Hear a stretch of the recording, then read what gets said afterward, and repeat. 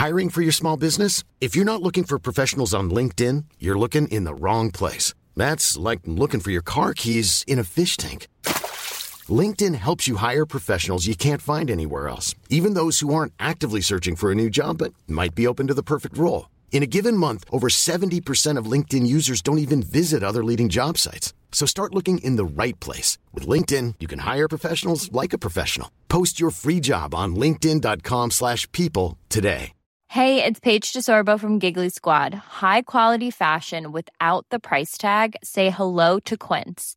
I'm snagging high-end essentials like cozy cashmere sweaters, sleek leather jackets, fine jewelry, and so much more. With Quince being 50 to 80% less than similar brands.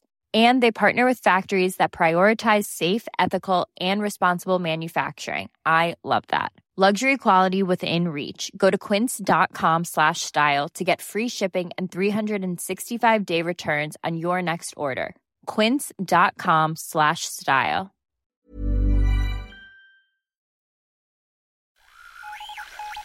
What in the world is happening on Wall Street? Economic indicators. Who knows where this is going to end up? To understand the economy, you have to understand human nature. This podcast is powered by Acast. Are you giggly head? How are you, man? I'm good, thanks. Very good. It's good. Good to know. Good to know. How you doing there? It's David with Giggly Davis here. All is good. I hope in your world you're getting the Christmassy feeling. You're going out. Restaurants are open, John. Bars are open. Pubs, pints are open. Crisps, gastropubs. It's all ahead of us. It's all good. How's life? All good. Life is good. Life is good because we're back open and we're up and running again. And you know, I got a phone call yesterday. Oh? Bernie Sanders is coming on the podcast. Is he? Brilliant. Yeah. Brilliant. We're just going to get a slot now over the next couple of days. Fantastic. Yeah, so it's great. And that'll be really interesting. So again, you know, years ago, Bernie came over to the book festival in Dalkey, just chatted for ages. He was really good fun. He was. And then he asked me to come over and be on his institute, the Sanders Institute, which is, you know, a think tank of all sorts of different punters. Yeah. And so I just, you know, I zapped him. I just texted him. I texted his missus, actually. And she came back and said, yeah, Bernie'd love to do it. It'd be great to get his take on, because remember we were talking a few weeks ago about how the left lost. Yeah. The left in America, that is. And get his take on it. Well, why don't we do it? And also, by the way, if you're following us on Patreon and you have a question you want to ask Bernie, zap them in on Patreon the next couple of days, and I will ask your question to Bernie Sanders. Great idea. Actually, and speaking of questions, we got a question in from Troy Tyson, and he was talking about our episode last week when we were talking to Martin Lestow and all things Argentina and Maradona. He says, really good episode, lads. Thanks, Troy. Any books in Argentina that you'd recommend? Troy, how you doing there? Yeah, this is another thing that, just so you know, on Patreon every week, we have a Q&A session and the questions come in. And what we've decided to do is answer some of those questions on air. So, Troy, how are you doing? On Argentina, culturally, if you really want to read about Argentinian culture, anything by Borges, the Argentinian Nobel Prize winning novelist, anything by him will give you a sense of... Borges, okay? Will give you a sense of deep Argentinian culture, which, again, as Martin was saying, is this layered upon layered upon layered of immigrants who came in various different waves. So it is a fascinating story. But on the economics, Troy, I'll tell you, the best book to understand all those dynamics on Argentina and how it all came to a head in the 1990s and the massive, massive crisis they had in 2001 is The Return of Depression Economics by Paul Krugman. It's a lovely little book. Again, Krugman writes beautifully. It's a short book. It's 130 odd pages. And there's a fantastic description of the trap, the monetary trap that Argentina finds itself in. And it feeds off a chapter on Mexico and a chapter on Brazil. It's a lovely little book. So have a read of that. Paul Krugman, you know, winner of the Nobel Prize for Economics, we know all that. The Return of Depression Economics. There's also a great movie called The Motorcycle Diaries. Actually, I haven't watched it in a while. Che Guevara. It's about Che Guevara before he became kind of the Che Guevara, going around with his buddy, basically on a road trip. Yeah. And kind of looking at We should Argentina. Oh, man, I'd love to do on that. a motorbike. Yeah. And a Vespas. Yeah. Do that to Tremor like mods. A Vespa. A fair twanky car, actually. By the way, we're going to have this Q&A every second week. So, again, support us on Patreon. You're going to miss out if you're not in. And zap your questions in there. And again, what I was saying, just a special one for Christmas is questions for Bernie. There's never been a faster or easier way to start your weight loss journey than with PlushCare. PlushCare accepts most insurance plans and gives you online access to board-certified physicians who can prescribe FDA-approved weight loss medications like Wegovy and Zepbound for those who qualify. Take charge of your health and speak with a board-certified physician about a weight loss plan that's right for you. Get started today at plushcare.com/weight loss. That's plushcare.com/weight loss. plushcare.com/weight loss. Hiring for your small business? If you're not looking for professionals on LinkedIn, you're looking in the wrong place. That's like looking for your car keys in a fish tank. LinkedIn helps you hire professionals you can't find anywhere else, even those who aren't actively searching for a new job but might be open to the perfect role. In a given month, over 70% of LinkedIn users don't even visit other leading job sites. So start looking in the right place. With LinkedIn, you can hire professionals like a professional. Post your free job on linkedin.com/people today. One size fits all seemed like a good idea for clothes. Nice dress. It's a t-shirt. Until you tried it on. Same goes for your healthcare.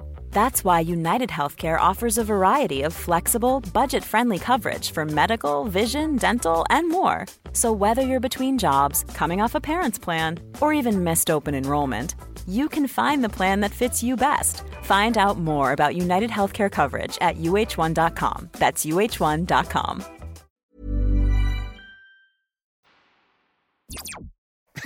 What's on your mind, my friend? Anyway. Mr. Angry on the 7A. Yeah, there I am.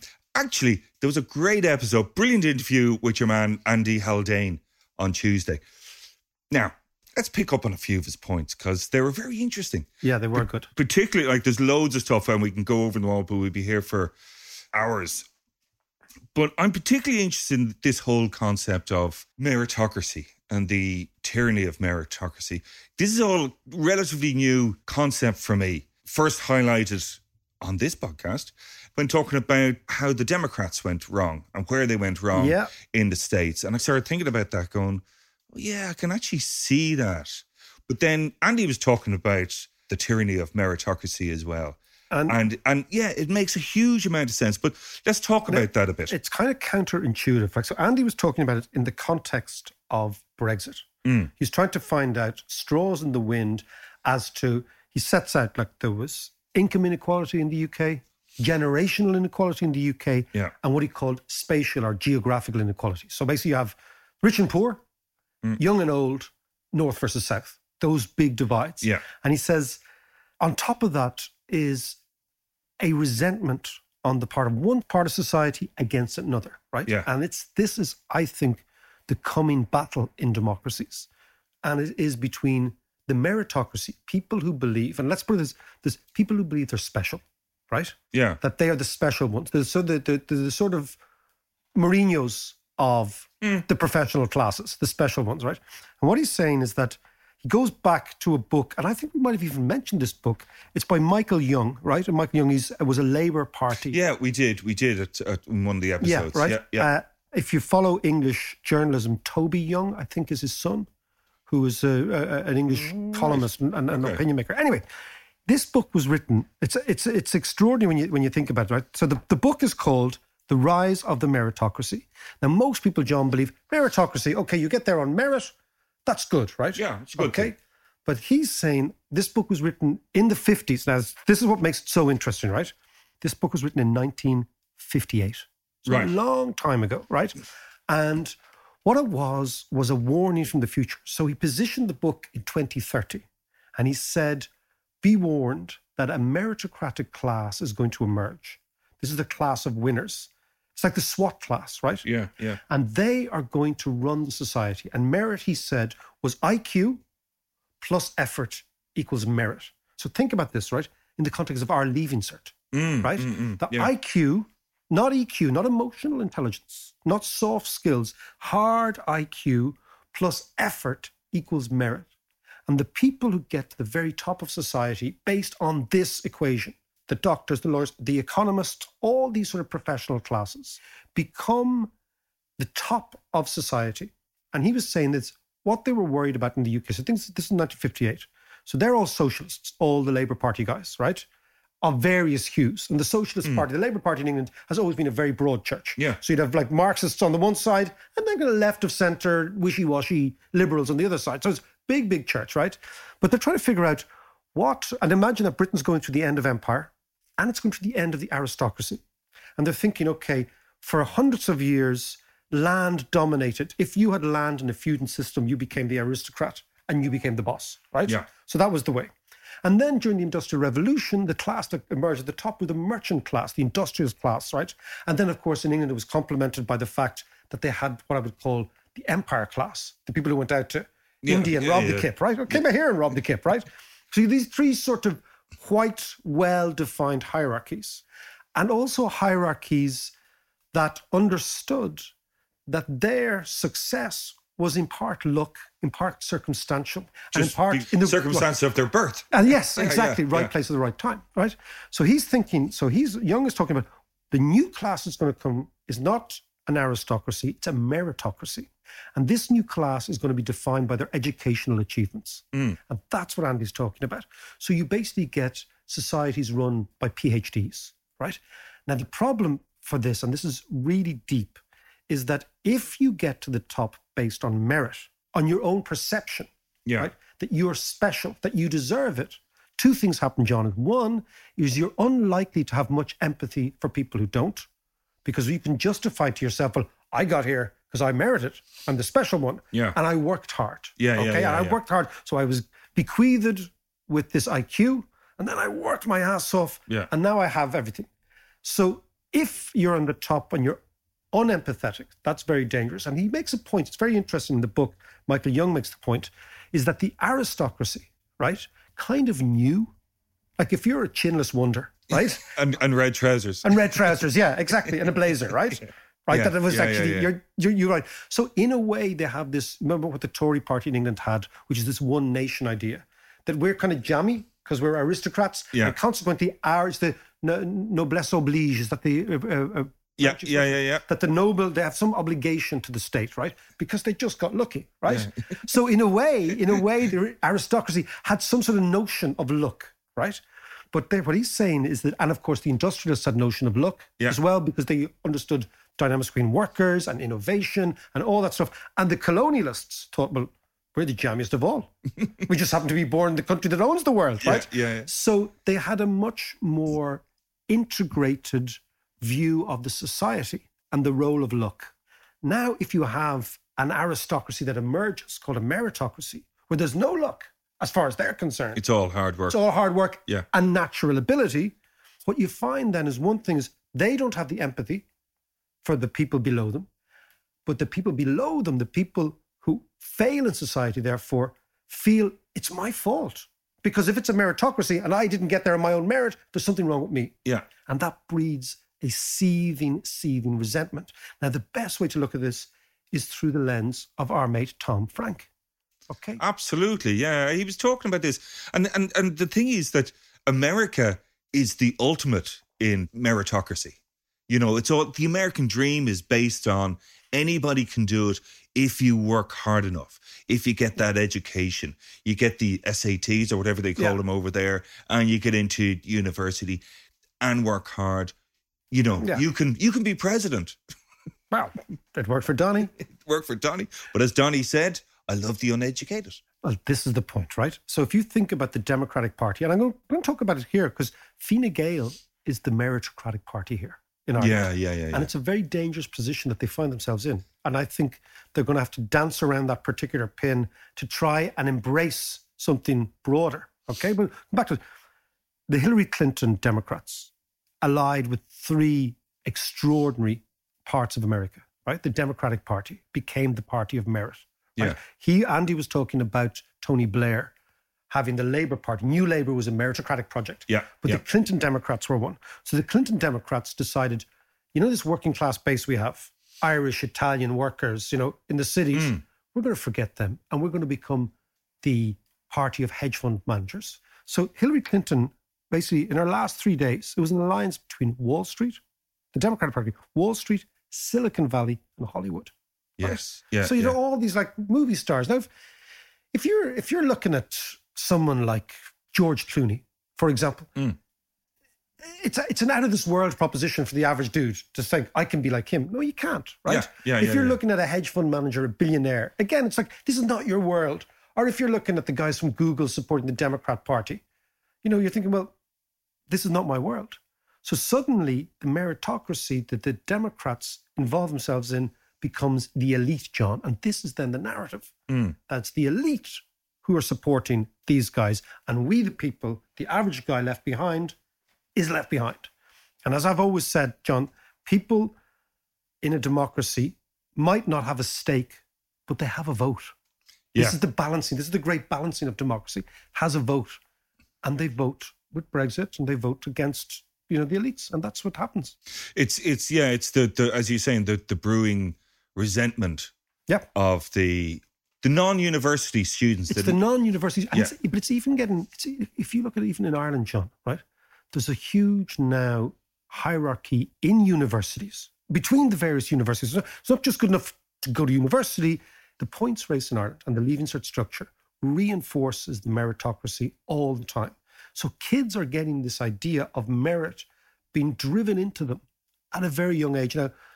And the kids who don't do well in school, who go to school but are falling behind for no fault of their own in many cases, they feel really resentful of the annual jamboree. You know, it's great to celebrate people's intelligence, but this idea of photographs in the Irish papers of somebody get 500 points or 600 points, you know, so what you're doing is not only are you celebrating it, but in celebrating that type of brain, you're penalising the other people. You're saying you are not meritorious of this. And it's a tricky one though, because it is a tricky one. You know, you have to, like, if somebody works hard and does well, you know, fair play to you. But you know, we got to be careful. It's a very fine line. Because you don't go to university, that's not as in your fault. It's not wrong. It's not bad. It's just a different path.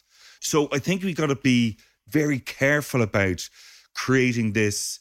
It kind of tears society apart in many ways. Oh, yeah. You know, the haves and the have-nots is not based purely on money. It's based on education. I tell you what we'll do. We'll divide it into this, what I call them is the exam passing class. Yes, okay, that might be a better way of putting it. Yeah. That's what we're talking about. So there is a class that can pass exams. And, you know, I'm in it. I was good at exams, right? Okay, so it's an exam passing class. If the exam passing class gets to the top and they're defined by their ability to pass exams, which is what actually is the issue, then what you do is you overburden that class with the responsibility for people who are not good at passing exams. We've often talked before about how brains develop differently at different stages and at different speeds. Absolutely. And also some incredibly agile, brilliant, dynamic brains just don't get exams. Yeah. You know, they just don't get them. Like, absolutely. You meet, and I mean, certainly, you know, I know this in this family because of Lucy's dyslexia. She looked at me like exams. She's like, what's this all about, man? I want to sing for a living. I don't want to quote Shakespeare. That's not for me. And you can see her head going, man. Yeah. You know, so what you have is this extraordinary cleavage between the exam passing class and the rest. But what it does on societal levels is it bequeaths status to certain individuals and denies status for others. Yeah. And that's the fundamental issue, I think, because everybody wants to count. Everybody, the whole sense of being a human being is that I am here. I can make a difference. I am an important person. I have something to say. And if you rob people of status and you rob people of the right to communicate that, and you say, well, in actual fact, you're a second-rate citizen. Why? Because you didn't do your Leaving Cert and go on and do a master's and yada, yada, yada. And actually, John, it's very old, this. Go on. Let's go to Aristotle. Why not? Do you remember I was talking to you about Plato and Aristotle last week? Yes. Right? Okay. The Socratal. The Socratic way of talking, right? The Socratic way of talking. But the Greeks' whole idea, Greek philosophy, is this idea of know thyself. Who am I? Yeah. Who am I, the deep person, right? But their idea was also this idea of the polity, right? Of the citizen, of the informed citizen, right? And at the informed citizen was somebody who believed in the common good. And this is what, I'll read you some stuff, right? You know, the critical thing for societies, John, is this notion. And Aristotle's politics is a defense of the values that make the citizen at the center of society. And those values are all about common values, community values. So the good citizen in Greece was a virtuous person, wasn't a swotty person. That was a characteristic, but it wasn't a value. And I can tell you something that's always struck me about the difference, I might have talked to you before about between resume qualities, CV qualities, and eulogy qualities. I've been ever noticed at funerals. As we get older, John, I'm more... Yes, we go to more and more. Yeah, but what I'm interested in is what people say about you at your funeral and what you put on your LinkedIn page. Okay? Now, listen to me, right? So I don't have first-hand experience of this. Yeah. Right, okay. Of neither. Right, but if you think of what people put on their LinkedIn page, the qualities that they project. I'm assertive. I'm a very good executor. Yeah. I'm single-minded. I am driven. I am ambitious. Think about it. And there are all these qualities that we say, ooh, I like that. Yeah. That sort of but have many hobbies too. Many hobbies, right? But think about it. Single-minded, task-orientated. Yeah. It's good. Focused, driven, ambitious. Right? So they're the CV virtues. But then when we die, what do people say about us? They say, was he kind? Was he decent? Was she a good person? Good point, Was she generous? Right? So nobody gets up in mass in church and says, he was driven. Do you know what I mean? Like, he was very tasked. That's John Davis. Do you know what I mean? Like the priest is there, the vicar or whatever. And he was good in the team, but also he was good as an individual. Exactly. But that idea, that he was ambitious. Yeah. You don't get up and say, your man who's fucking warm in the grave, he was ambitious. What you say is, so the qualities that we like to be remembered by, these are quite different from the qualities that we project in life, right? And the Greeks were all about citizen, generous, decent, kind, soft ideas, giving his or her time to other people, helping people, being a good presence, a good spirit, having good vibes around them, right? Funny, witty, these are the things that we say about people when they die. And I think that the problem with the meritocracy is it takes those LinkedIn characteristics and elevates them as being the be-all and end-all. And it denigrates the very characteristics that humans want to be actually remembered by. And this is a conflict. But that was the whole idea of universities in the first place, wasn't it? It wasn't to be driven and to... Task-orientated and points. It wasn't all about points. It was about kind of self-exploration. Yeah. It was about understanding, broadening your mind. Yeah. I always see it. Think of the word universe. Yeah. Like where did university come from? Yeah. It's the word, it's the universe, it's out there, it's the great thing. That's where it comes from. Yeah. So to try and create a universal person. Whereas you're absolutely right. What a lot of universities now are to create what I call them sometimes, some academics that I meet, they're really nice people, but they end up knowing more and more about less and less. Yeah, well, that's it. And they end up knowing everything about nothing at the end. So my specialist is, that's why I've always think in economics, you should have more GPs and less brain surgeons. Yeah. You're generalists to say, I can figure that out. But, even if you think of, there's a thing in academia called peer-reviewed papers. Yeah. Right? Which is the be-all and end-all. And you end up hyper-specializing. So not only do you move away from the universe idea, you actually go to the microscopic. And you end up being a microscopic person rather than a universal quantum person. level. Yeah, exactly. But myself and JM were talking about this earlier, and he used the expression of, you used to go to university to learn, to grow, to broaden your mind, all the rest. Now you go to university to optimize yourself. It's about efficiency. It's about kind of doing the best you can. I always look at these kind of things, use the analogy of trees and forests. You know, if you have people packed together, you know, competing like conifer forests, you tend to get very straight, narrow trunks, tall trees. Whereas you look at an oak tree that grows slowly, but is much rounder and bigger, just kind of represents... and more beautiful. Just represents that kind of, that difference between the optimization in university and the self-exploration and, you know, broadening the mind. So but you're right. I like the metaphors. We're good at metaphors today. So universities should be called microversities. Yes, Not universities, but microversities. You know, really, they should.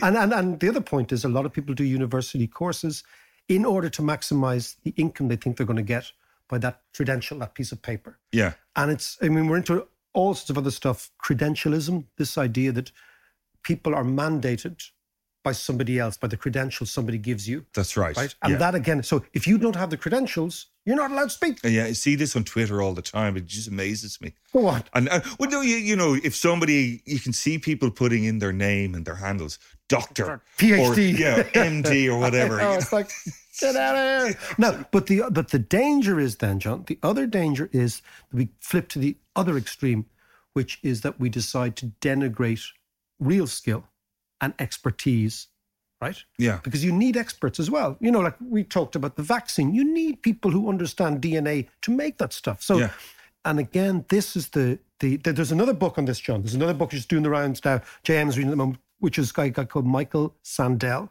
It's called The Tyranny of Merit, What's Become of the Common Good. And he's a Harvard professor. Same idea. But it's like everything, John, it's a balance. So on the one hand, you've got to continue to treat experts and value their expertise. And you only become expert in something with huge amounts of commitment and hard work. Yeah. Right? Yeah. But then you've got to also value the generalist. And it's that idea. And how you do this is you make sure that you're not always celebrating the expert. And you're not always suggesting the expert has all the answers. Because what we do know, certainly from sociology and anthropology and psychology and all these things, is that the narrower the field from which you take your decisions, the more likely those decisions are going to be wrong. Because it's the wisdom of crowds, not the madness of crowds. There is a huge wisdom in crowds. Yeah. You know, crowds tend to come to the right solution. And actually, just one last point on the dangers of this meritocracy also is this, as we were describing before, is the resentment on the bottom and the lack of empathy on the top. That in itself is the root of populism.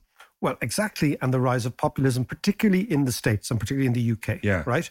And in the States and the UK, it was the difference between people from somewhere and people from anywhere. So if you think of the educated class are by definition quite footloose. So they might have more in common with a similar person in Sweden or Denmark or Texas than they have with their neighbor. Okay. So these are people who can live anywhere. They're the cosmopolitan class. And then there's the class of people who define themselves like, I'm from Kerry, I play Ga, this is my home, this is the type of person I'm a Kerry man, or I'm a dub, or people who define themselves by their locality. And you have this other conflict in populism, John, going on between the cosmopolitan class and the anchored or geographically permanent class. And that's very evident in the UK, where you've like, I'm from the north of England, and you're from the south of England. So people who define themselves by their... People who derive status from credentials are the meritocrats, the top of the tree. And there's other people who derive status from the place they were born. That's the type of person I am. But Tom Frank, remember Tom? Yeah, I do. He was brilliant. Should get Tom on. Brilliant. Everyone loved him, actually. Yeah, no, he's great. He's great. But he argues, and this is a quote about Tom, and Tom's books, not just Kansas. There's a great one called Listen Liberal, Why Liberals Don't Listen. Right. Because he's saying the elite, I'm not going to listen to you because I know everything. Yeah. And he says, he's talking about Frank, it says, Frank argued that all the education talk distracted the Democrats from thinking clearly about the policies that had led to inequality, noting that productivity rose during the 1980s and the 1990s, but wages did not.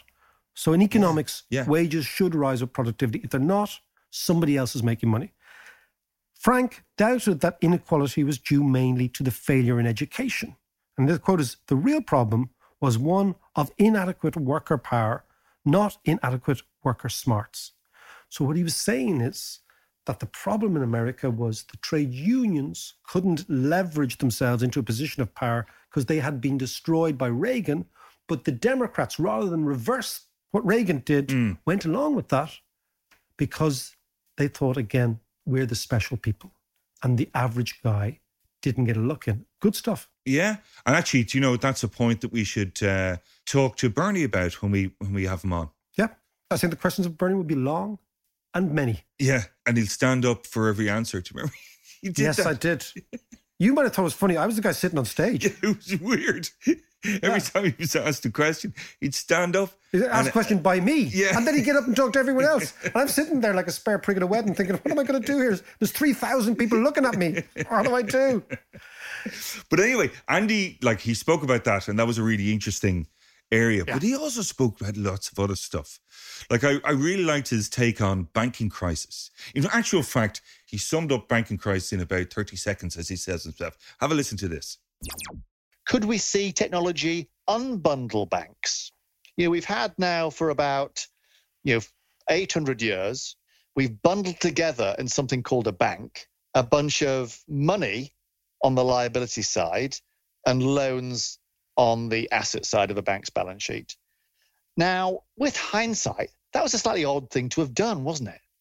Because money is immediate and its value is certain, and loans are long-term and their value is very uncertain. Yeah, they're just IOUs.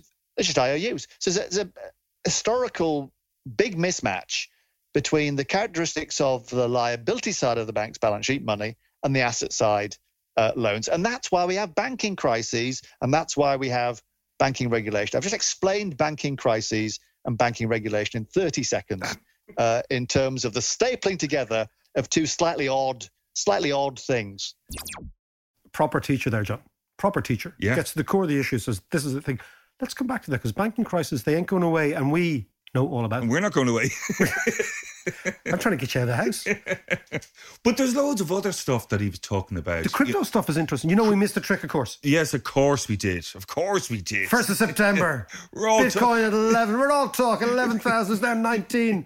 And we're even poorer than we started. Yeah. Exactly. And you have no money for the Christmas presents. And the other one that we should come back to as well is, we said the banking crisis, but his whole take on technology and culture. I think that was a really interesting one. Yeah, no, absolutely. And we will come back. And the good thing is that we are both appalling at technology and we have no culture. There you go. See you next week.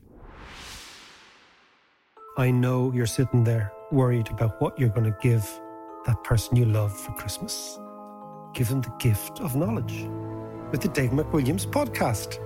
We're going to give you, for December only, a full year's membership with a 15% discount. So, for that person you love, who loves economics, loves learning, loves the crack, loves all this carry-on, Dave McWilliams podcast, Christmas special present, patreon.com/Dave McWilliams.